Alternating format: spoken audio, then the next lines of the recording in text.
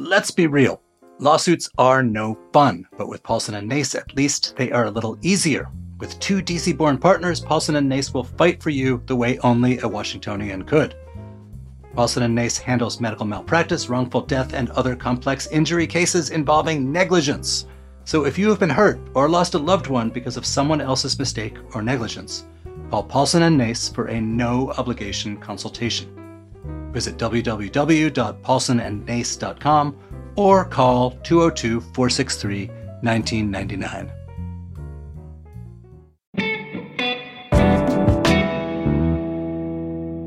Today on CityCast DC, crime is on everyone's mind. A bunch of CVSs are closing in DC, and the owner of the Washington Wizards and Cavs is defending his decision to move the teams out of DC. I'm here with CityCast's Julia Karen and Priyanka Tilve to break down this week of intense news.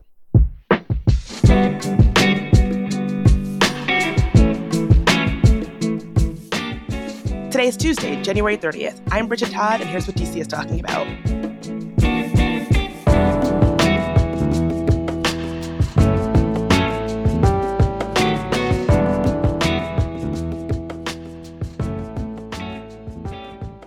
Priyanka, I know this is an issue we talk about a lot on the show because it's an issue that is top of mind for many of us in DC, crime. What's going on with crime right now? I've never talked about crime a day in my life. I know, right? Yeah, I mean, this week has been kind of crazy because Friday, I saw a bunch of tweets talking about how everyone's out and about, everyone's at the restaurants. If you remember, Friday was like that wild, random 70-degree day. Oh, yeah. And then there were some sassy tweets being like, oh, but what about the crime? But that morning, I'd read this story about how 51 cars were broken into on 29th Street Northwest.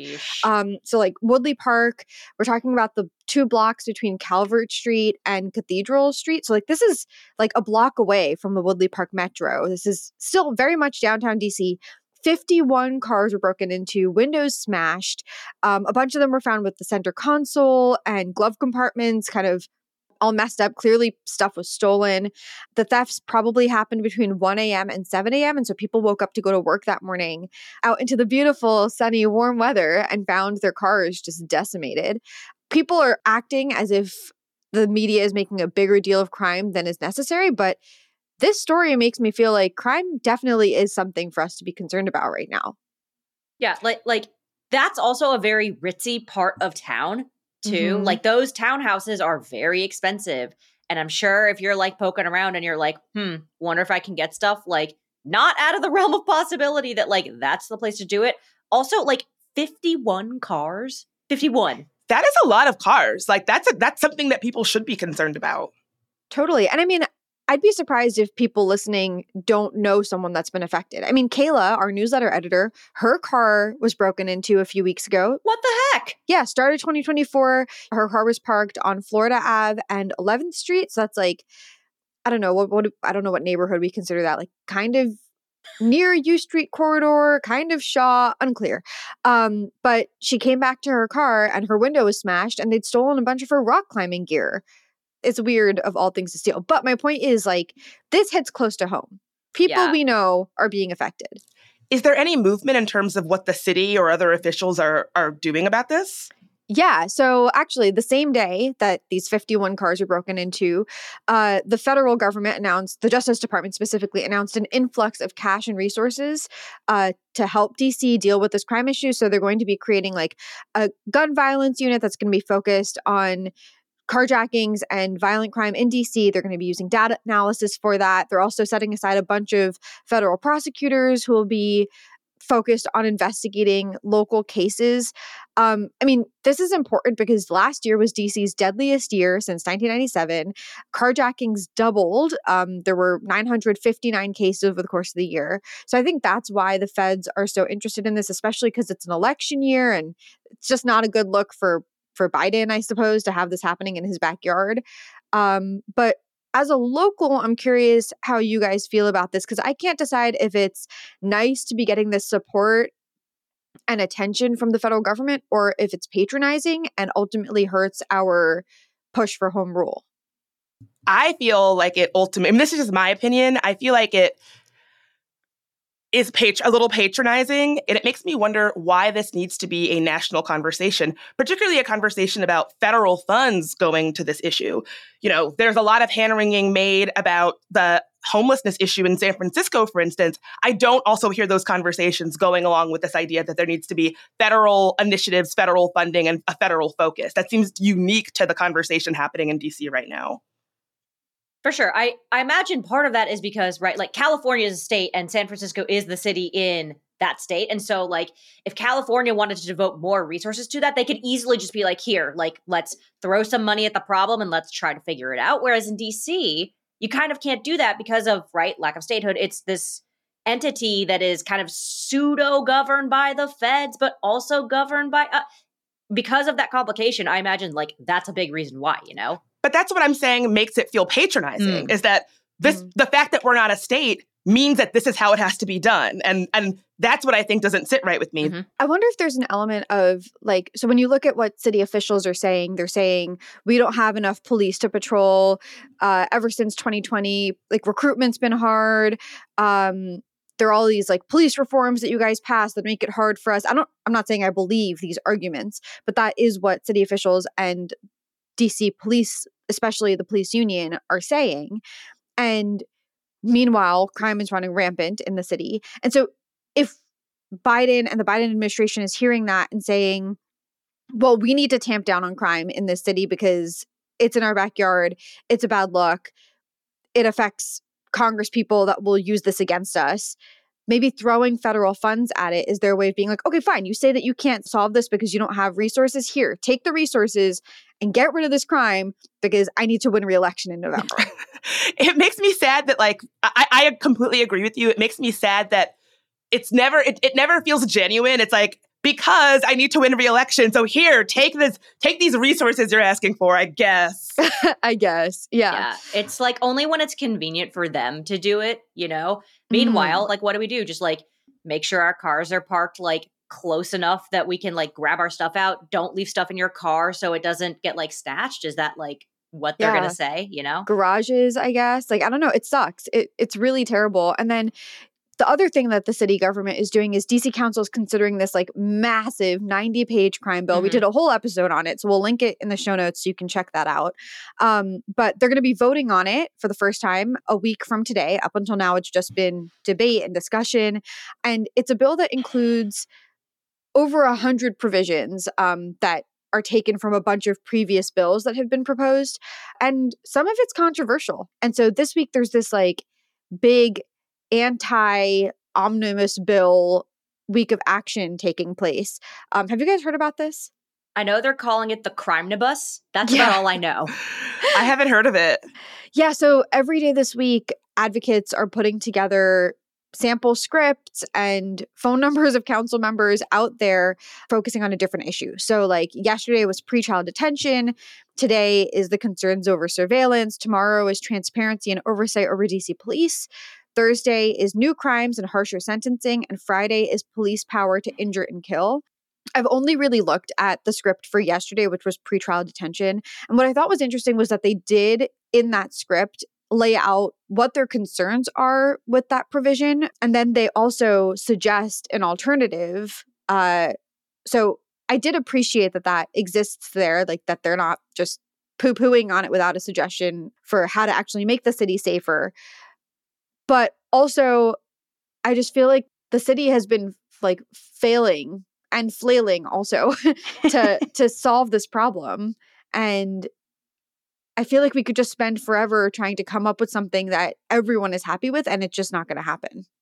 Perfect is the enemy of the good, right? Yes. Like, that's kind of what this is. And I also think it comes down to like, this is about, I imagine partially, council members keeping their seats, unless it's a thing where council members are like, really in danger of losing their jobs. Like, what are you going to do? Kind of sit around and wait for stuff to happen. And I feel like this bill is like one of their efforts to be like, look, we're doing a thing.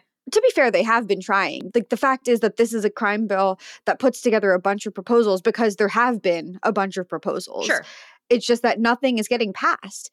And that's where we're stuck. And meanwhile, all of our crime stats are just skyrocketing. Well, I guess time will tell if this particular action really makes an impact, and we'll definitely keep folks updated when we hear more.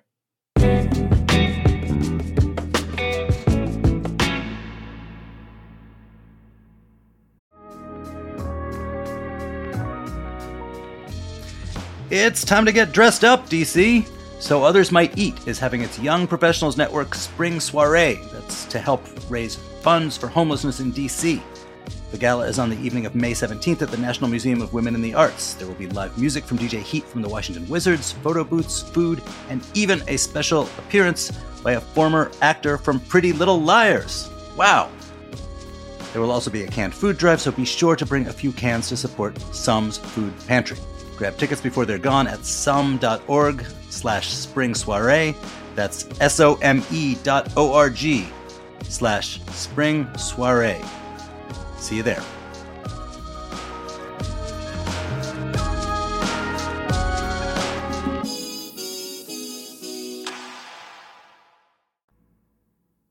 So this story is kind of related to the conversation we were just having about crime, and that is one that's a bit close to home to me. The CVS in Columbia Heights, where I live, is closing at the end of February. No! So, I know. Oh my God. End of an era. It's been there for a really long time. So CVS did say that prescriptions would automatically be transferred to the store on Columbia Road and that patients can also fill prescriptions at other stores. So this CVS kind of became a national flashpoint with a focus on the city's crime. It was known for empty shelves thanks to like youth retail theft. And that CVS was under 24-hour police surveillance. Like when you would go into that CVS, there was like a voice that would say, this location is under 24-hour police surveillance. None of that actually... so surreal walking in there. Big time George Orwell 1984 vibes. Oh my God. Yeah. Apparently, none of that made an impact on the retail theft, though, so I don't know. True. So this is one of those stories that really gives me pause. You know, it's about crime, which, as we were just talking about, is rightly this very big issue in the city right now. And I guess I just want to give a blanket announcement before I go into what I want to say, which is that I think that DC is experiencing a very real issue with crime and that we should be talking about it. Like, people are not soft if you're worried about crime or thinking about crime or wanting like good reporting that helps you understand crime. However, I think that we're in a little bit of a situation where because crime in DC has become this national buzzy flashpoint issue, I think some of the standards around how we frame it, how it's reported on, how we talk about it have kind of slipped in a way that is problematic for all of us because it makes us all less informed, right? When crime in DC becomes this buzzy flashpoint issue that people who don't actually care about the issue can grandstand on, or they know they can get lots of engagement if they talk about it, it doesn't help anybody because it makes us all less informed about this issue that we really should be informed on because it's so important. And so I think this CVS kind of, for me, exists as a real example of how that is happening in DC. Like, first of all, why are bare shelves at one specific CVS? Like, why is that a national news story?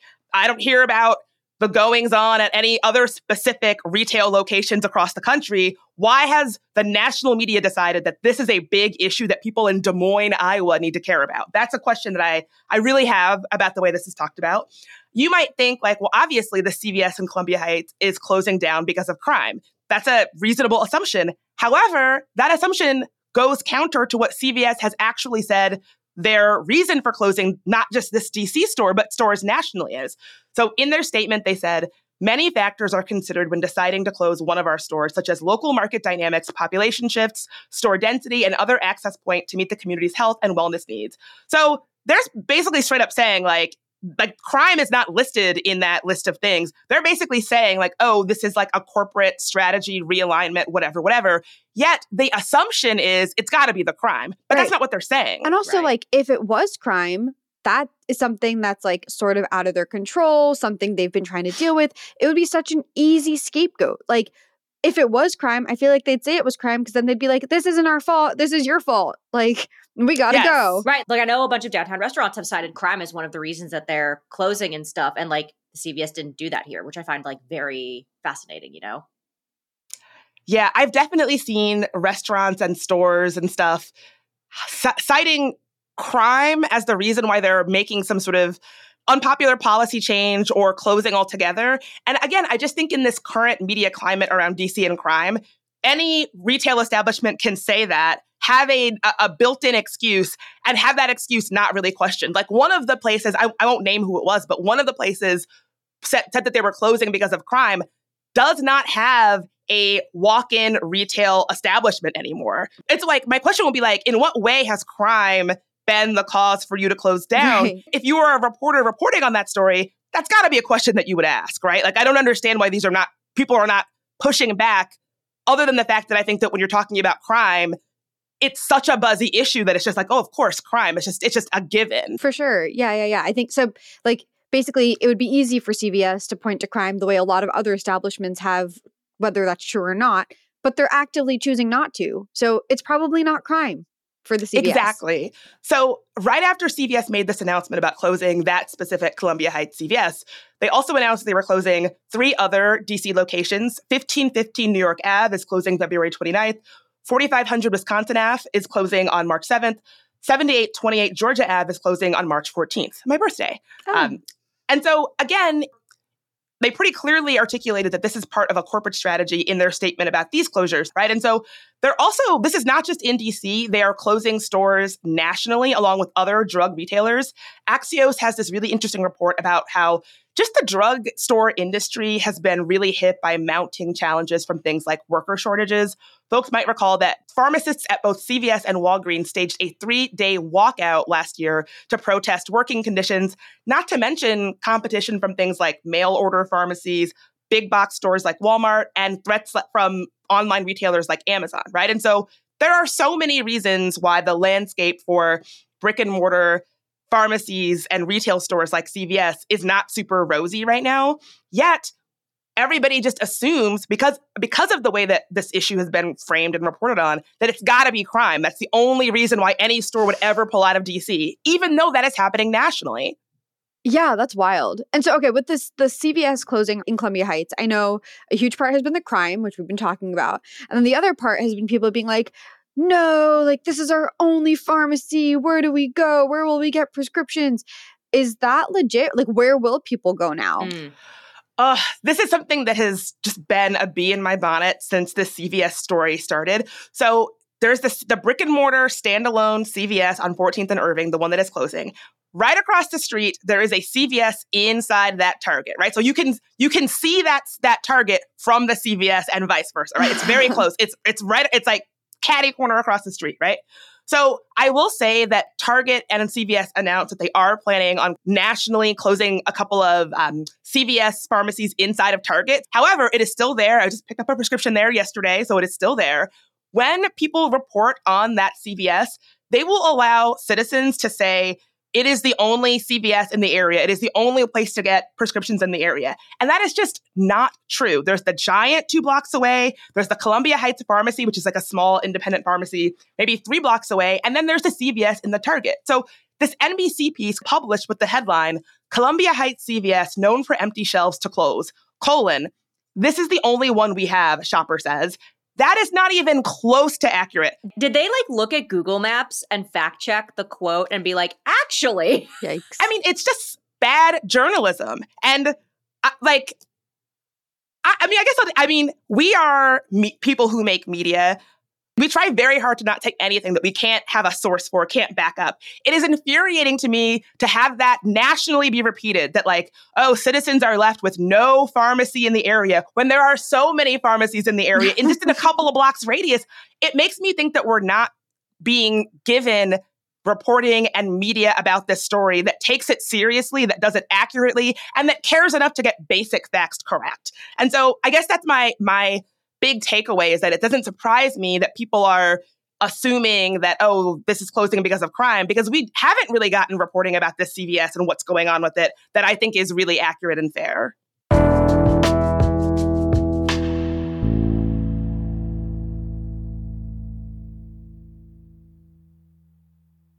Julia, I missed this story from this weekend. What is going on with this letter that Ted Leonsis published? All right. So as you all know, Ted Leonsis made the decision to try to move the Washington Capitals and the Washington Wizards to Potomac Yard after 2028, when Capital One Arena, they want to be done with it, right? So Ted got some blowback from the community. Shocking. I know, right? From DC residents, from the NIMBYs in Alexandria, joining forces together. One powerful entity. Who knew? Basically, in this letter, Ted tries to justify why he wants to move the teams to Virginia. He says he has two big goals, which is to provide a better fan experience and establish best-in-class facilities. And he also considers the DMV as a super city. So he thinks of like the burbs and DC together as one entity, not as separate and disparate parts. He also justifies this by saying, like, between the Caps and the Wizards, 44% of the fans who attend games are from Virginia, 41% are from Maryland, and 15% are from Washington, D.C. The teams represent the DMV, and they belong to the entire DMV. This will never change. Additionally, 20% of our employees live in Washington, D.C., 42% of our employees live in Maryland, and 31% live in Virginia, with the remaining 7% distributed across other jurisdictions. So basically the point he's trying to make is like, people like to think of the Caps and Wizards as DC only, and therefore they're making a big ruckus, like, oh, like you're leaving DC, you're hurting DC fans, you're hurting DC employees. But like he's saying, DC doesn't make up the majority of our employees or fans. They're in the DMV broadly. Correct. That's his big point. He then goes on to talk about how this is a big space issue for him and the teams generally. Like, Potomac Yard is basically, it looks like 5 blocks of Potomac Yard by like almost 3. If you look at the picture, it might be a little bit more. But basically, Ted, if he wanted to do what he wants to do in Potomac Yard, he would have to buy a bunch of these city blocks to do what he wants to do. And he says that the extra space is where he wants to have the practice facilities and hotels and office spaces and the bigger arena. So he wants to make like his own little mini entertainment sports area in that like blockish radius kind of deal. Yeah. Yeah. I mean, okay. This is a very controversial thing to say. And controversial yet brave. Let's hear it. Yeah. I found his letter kind of convincing. Like, Priyanka. I'm anticipating the hate mail already. What won you over? Or like, what are the points that you were like, that actually makes sense? The descriptions of what this Potomac Yard arena and retail center and just mixed use area is going to look like sounds so compelling. Like, I want to go hang out there. It sounds so vibrant and dynamic, and I can see how Chinatown at some point might have been similar, but it's not anymore. To be honest, there are things to do around there. We actually got an email from someone who pointed out that in a recent episode, we talked about how that area is dead. And she was like, there's MLK Library, there's National Portrait Gallery, and those are really fair points. And those are locations that I love. But that strip right outside of Capital One Arena feels like it's not very active. It's not an area of town that I'm excited to spend time in, just like walking on the streets or spending time outside. And what they're describing as their vision for Potomac Yard does sound like a space that I'm more excited to spend time in. And it is metro accessible. And if it's true that most, like 44% of the fans come from Virginia, 41% from Maryland, and only 15% from DC, then the argument that you're taking the arena away from the fans doesn't really hold water. So here's where we differ. If you're barely willing to cross the river for a boy, you're telling me you're going to cross the river for sports teams? No, but only 15% of the people are in DC. So 15% of the people might not cross the river. But then you have all of these people in Virginia who maybe didn't want to come into DC, into the chaos for a game, and now they will. So like, as far as Wizards and Caps, like fan service goes, it probably is a wash. I'm so curious about this. You know, I grew up in Richmond. I just can't see your average person who doesn't live in Northern Virginia feeling like, oh, I gotta drive up to Northern Virginia to go see these games. I don't know. I have a hard time feeling like the entire state would be excited for this, and this would be something that they would travel for. I think that people are more likely to go into DC than Virginians going to Northern Virginia to go to a game.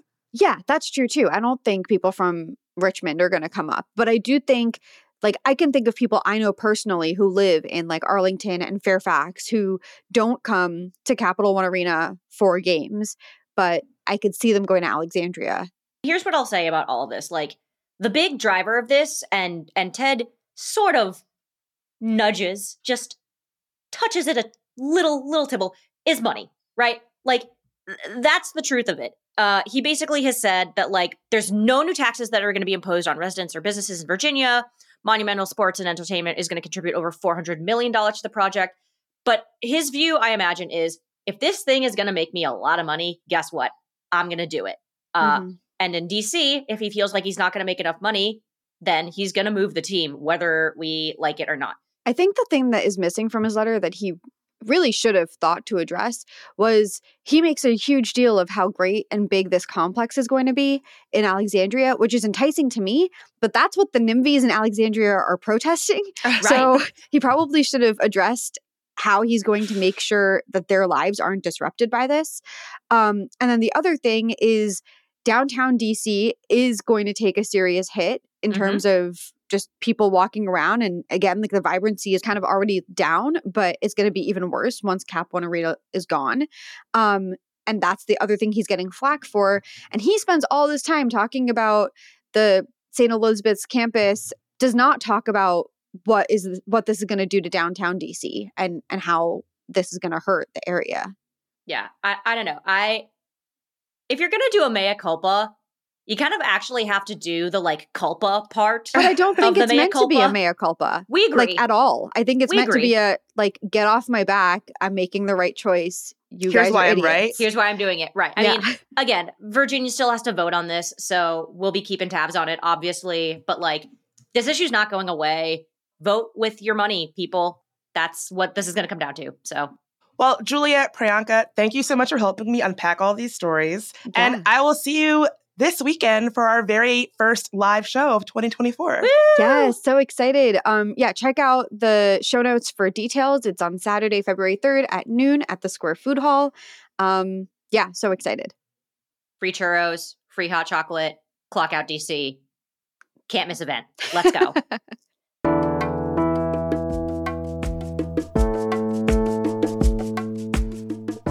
That's all for today here on CityCast DC. And if you enjoyed the show, tell your friend who really has strong opinions about DC sports teams moving to Virginia. We'll be back tomorrow morning with even more news from around the city. Talk to you then.